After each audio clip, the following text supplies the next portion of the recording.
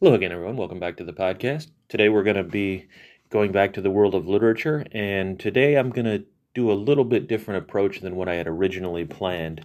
I had originally planned to mainly just talk about A Movable Feast by Ernest Hemingway, but I realized that, you know, we're still sort of in the introductory, and I want to keep showing how these literary trends kind of fold into each other. And this is not only a literary trend, but this is a social trend. Because one of the things you start to see is this moves towards um, what's considered in the 60s the counterculture.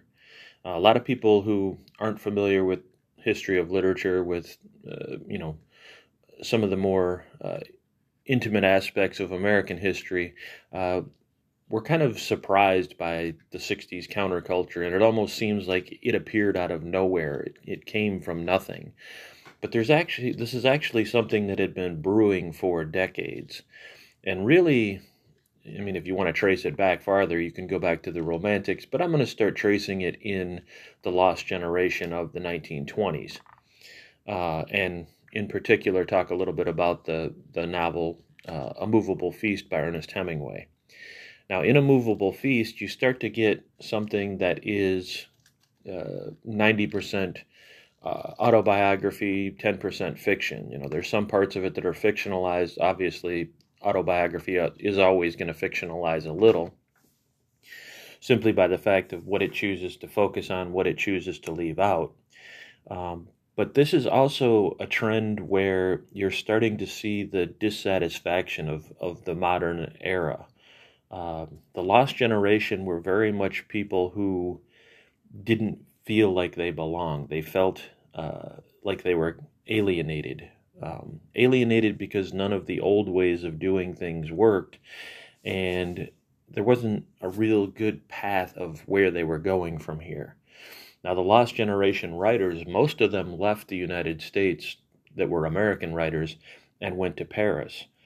And part of this is they found a culture that was much more receptive to literature, to art, to, different ways of living than what they had seen in America. One of the things about American culture is mainstream American culture has very much been about working, earning money, you know, don't do things that are uh, not pragmatic as far as earning you a living. If it doesn't earn you a living, then it's not a useful endeavor. And this is something that was very different in Europe because Europe had a high valuation of the arts, of literature, of music, and this was something that really drew the American writers because they felt that was something lacking in at home. You know, there wasn't the great cultural centers in the United States at the time. So they were kind of not only cast out from the time period, they were in a lot of ways cast out from their home country. So they went to Europe after World War I and started writing. Now, A Movable Feast, gives you the story of Hemingway going to Paris with his wife and meeting Gertrude Stein and F. Scott Fitzgerald and all of the other writers and painters that he met, and it sort of shows his opening up to a different way of being. This is really one of the first mainstream writers. Hemingway is very much a mainstream writer who starts to look at um, a criticism of the culture of the country, a criticism of it just being about working hard and, in a factory or wherever you work or in a bank and making a lot of money. It's about looking for something deeper than that. And so it starts to break some of the cultural traditions. Even you start to see the breakdown of, relationships between husbands and wives, relationships between friends. And not as much a breakdown, but a shifting, a moving in a different direction. What the mainstream would definitely consider a counterculture. And through the 20s, you see a lot of this happening, but mainly in Europe. Uh, there's not a lot of it going on in the United States. The United States is part of the Roaring Twenties, the Jazz Age, but a lot of the cultural leaders were people who left for a while, went to Europe, and then came back. And the 20s, the Jazz Age, was definitely a time that was against tradition. Women were cutting their hair short. They were wearing tight clothing. They were dancing. They were drinking. They were smoking. These are all things that just, 5-10 years earlier would have been unheard of in American culture. So this starts to be a very big shift in culture. And this really does start to open the doors to what comes later in the 60s and later. Now, as we move out of the 60s and into the 30s and into the Great Depression, you still have this going on. In fact, it becomes in a lot of ways intensified because of the Depression. You have a lot of people that start to feel cut loose from society. Now that the financial system has failed too, you have a lot more people that are kind of going out and looking for a different way of being, a different way of living that doesn't revolve around money and a job. And you actually start to get a large number of people who, go out and start becoming hobos. Now, for those of you who aren't familiar with what hobos are not exactly the same as homeless people. Homeless people are often homeless not by choice. Hobos are people who are homeless by choice. They don't believe in buying a house, getting a job, settling down, marrying. They see all of that as sort of the disease and the trap of modern life. They see it as something that makes it impossible to live. So they tend to just travel from place to place, first often on trains, sometimes on buses or cars later on.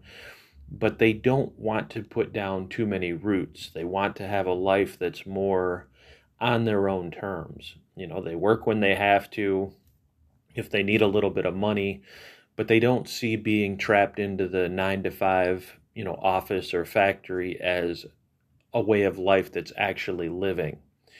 And you have a lot of folk singers and people that are, talking about this lifestyle. Woody Guthrie is one. He has a lot of songs about this. And Guthrie himself, lived this lifestyle quite a bit, traveling around with his friends, writing music, performing here and there, basically working when he had to. And this is, these people, the lost generation and the generation like Woody Guthrie that was in, these are people that the 60s generation were looking back towards as kind of guides, as kind of heroes. If you think about Bob Dylan, who was, one of the largest songwriters in the 60s, wrote hits for everybody, including himself. Bob Dylan grew up idolizing Woody Guthrie. That was who he wanted to pattern himself after. So these traditions that pop up in the 60s didn't just pop up out of nowhere. There is a long tradition of this, a long tradition of criticizing the typical way of living. In the 30s, you also have Henry Miller starting to write into the 30s and early 40s. Air Conditioned Nightmare is a book that he wrote after he returned from Europe, because he had left, the United States to try and, sort of see what it is to be alive, see what it is to be a writer. And because of World War II breaking out, he's sort of forced to return to the United States. And he writes Air Conditioned Nightmare. He starts it out as kind of being his farewell note, to the United States. As he planned on seeing the country and then leaving it again forever. Well, he does end up staying after that. But he does, in that book, and I've talked about this in an earlier podcast, he kind of travels around and looks at, the good and the bad of the United States. He sees how much of a trap the 9-to-5 life is, how people living that life are just going through the motions. They're not really alive. They're almost, robotic. He talks about the commercialism, how it's basically poisoning everything. He, directly talks about the fact that, the United States is one of the most hostile places to be if you're a writer, because, when you tell somebody you're a writer or a painter or a musician or whatever it is, unless you can say, and I'm making millions of dollars, most people will look at you as if you're wasting your time. They'll look at you as if you're wasting your entire life And so this is something that he addresses in the Air-Conditioned Nightmare, how there's a lot of hostility towards being a writer, towards being an artist, even towards just being someone who doesn't want to get trapped into that, work, marriage, bed routine, that most of the country is trapped in. Now, Miller and the Lost Generation become very influential on another group of writers. The next group of writers that really sort of take up into this tradition are the what are known as the beatniks, the Beat Generation. You have Jack Kerouac writing On the Road. This is very much a novel about, people who feel trapped in, New York. They're in New York as were the start of this, and they want to head out and see what there is, to see what other kind of, life there is to be had. And in On the Road, all of the characters have fictional names, but all of these fictional people are real people. They're based on Kerouac and his friends, Neal Cassady and Allen Ginsberg, and various other people that they associated with. So again, going back, similar to A Movable Feast, similar to the writings of Henry Miller, you have this blending of autobiography with fiction, and you also have this deep-seated dislike of conventional life, this need to go out and find something different. And as you move into the 60s, with the 60s counterculture, this trend continues. So as you're looking at the people writing in the 60s, the authors, the musicians, these people are highly influenced by the Lost Generation, Henry Miller and his generation in the 30s and 40s, the Beat Generation.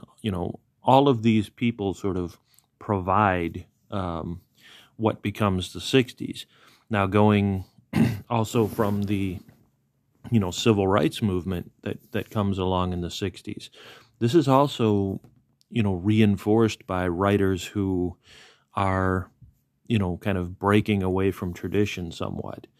You have the Harlem Renaissance, African American writers that come out in the 30s and the 40s. They are very influential on the civil rights movement. You have the novelists, the African American novelists that come out, Richard Wright, and they write these novels that make people think about things differently. They write these novels that kind of show the perspective from an African American perspective, and it's not the kind of African American perspective that you see in movies and books like Gone with the Wind, where this is sort of a fake perspective, a perspective of African American life from the way white people project it.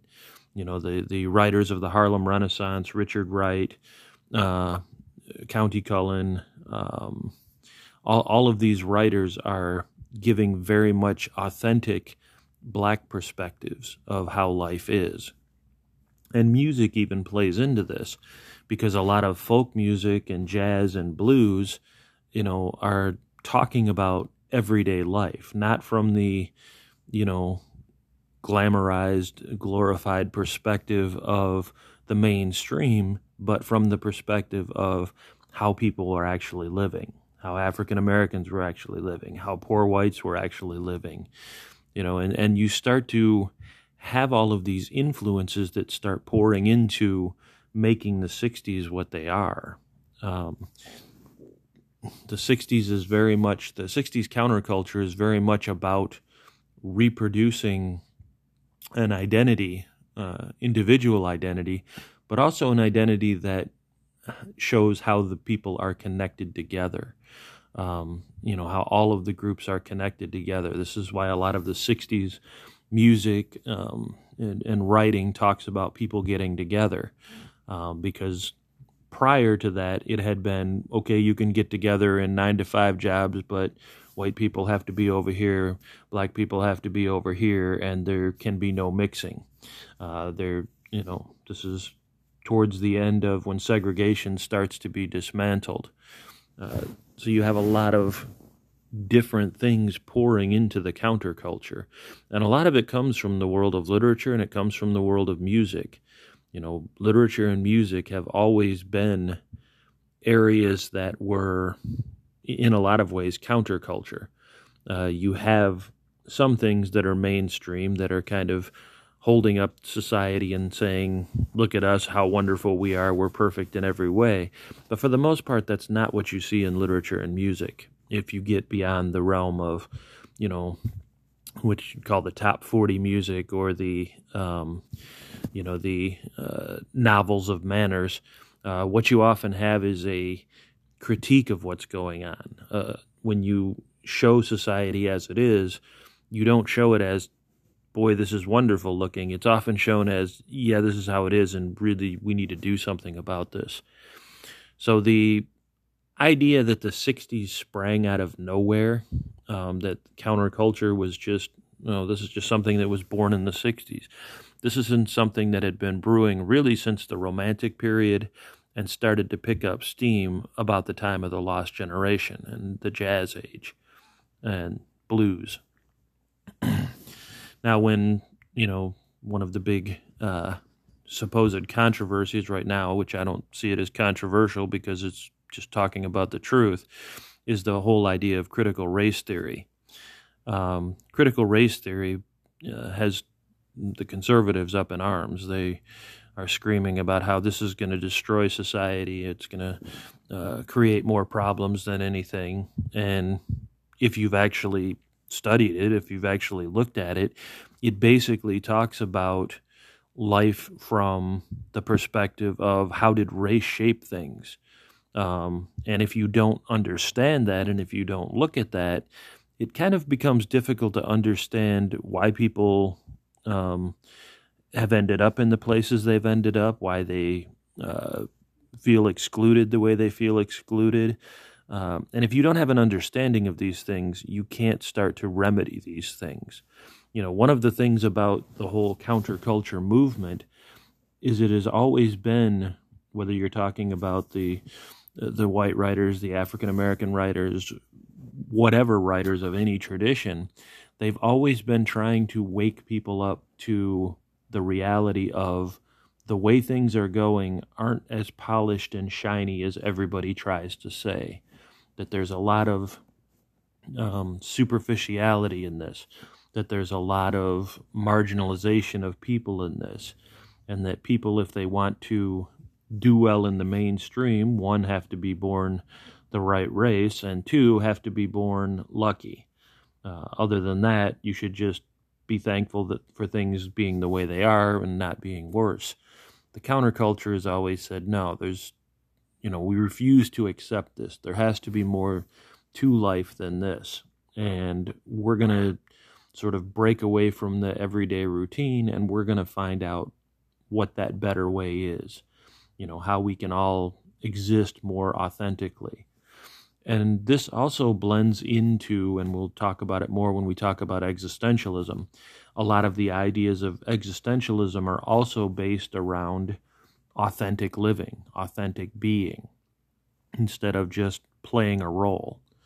So you really do see a huge tradition coming from every direction in the 20th century that leads to the counterculture. And you also see a backlash. And you see the conservative backlash, in the 20s, 30s, 40s, 50s, 60s, all the way through the present, of people who want everybody just to go back to sleep and, then we can get back to what it was in the good old days. But when you read these literatures, you listen to these songs, the music, the art, you realize that the good old days were never happy, good old days for everyone. The good old days have that, false luster of nostalgia. But people who were actually there were really fighting and hoping for something better. And to think that going back there is better than what we have is kind of a delusion. And this is why the counterculture has really been picking up steam throughout the 20th and into the 21st century, and also why the reaction against it has been trying to pick up steam, especially recently. Okay, I'm going to break off for there. I hope all of you are doing well, and I hope all of you are staying safe. Have a good night.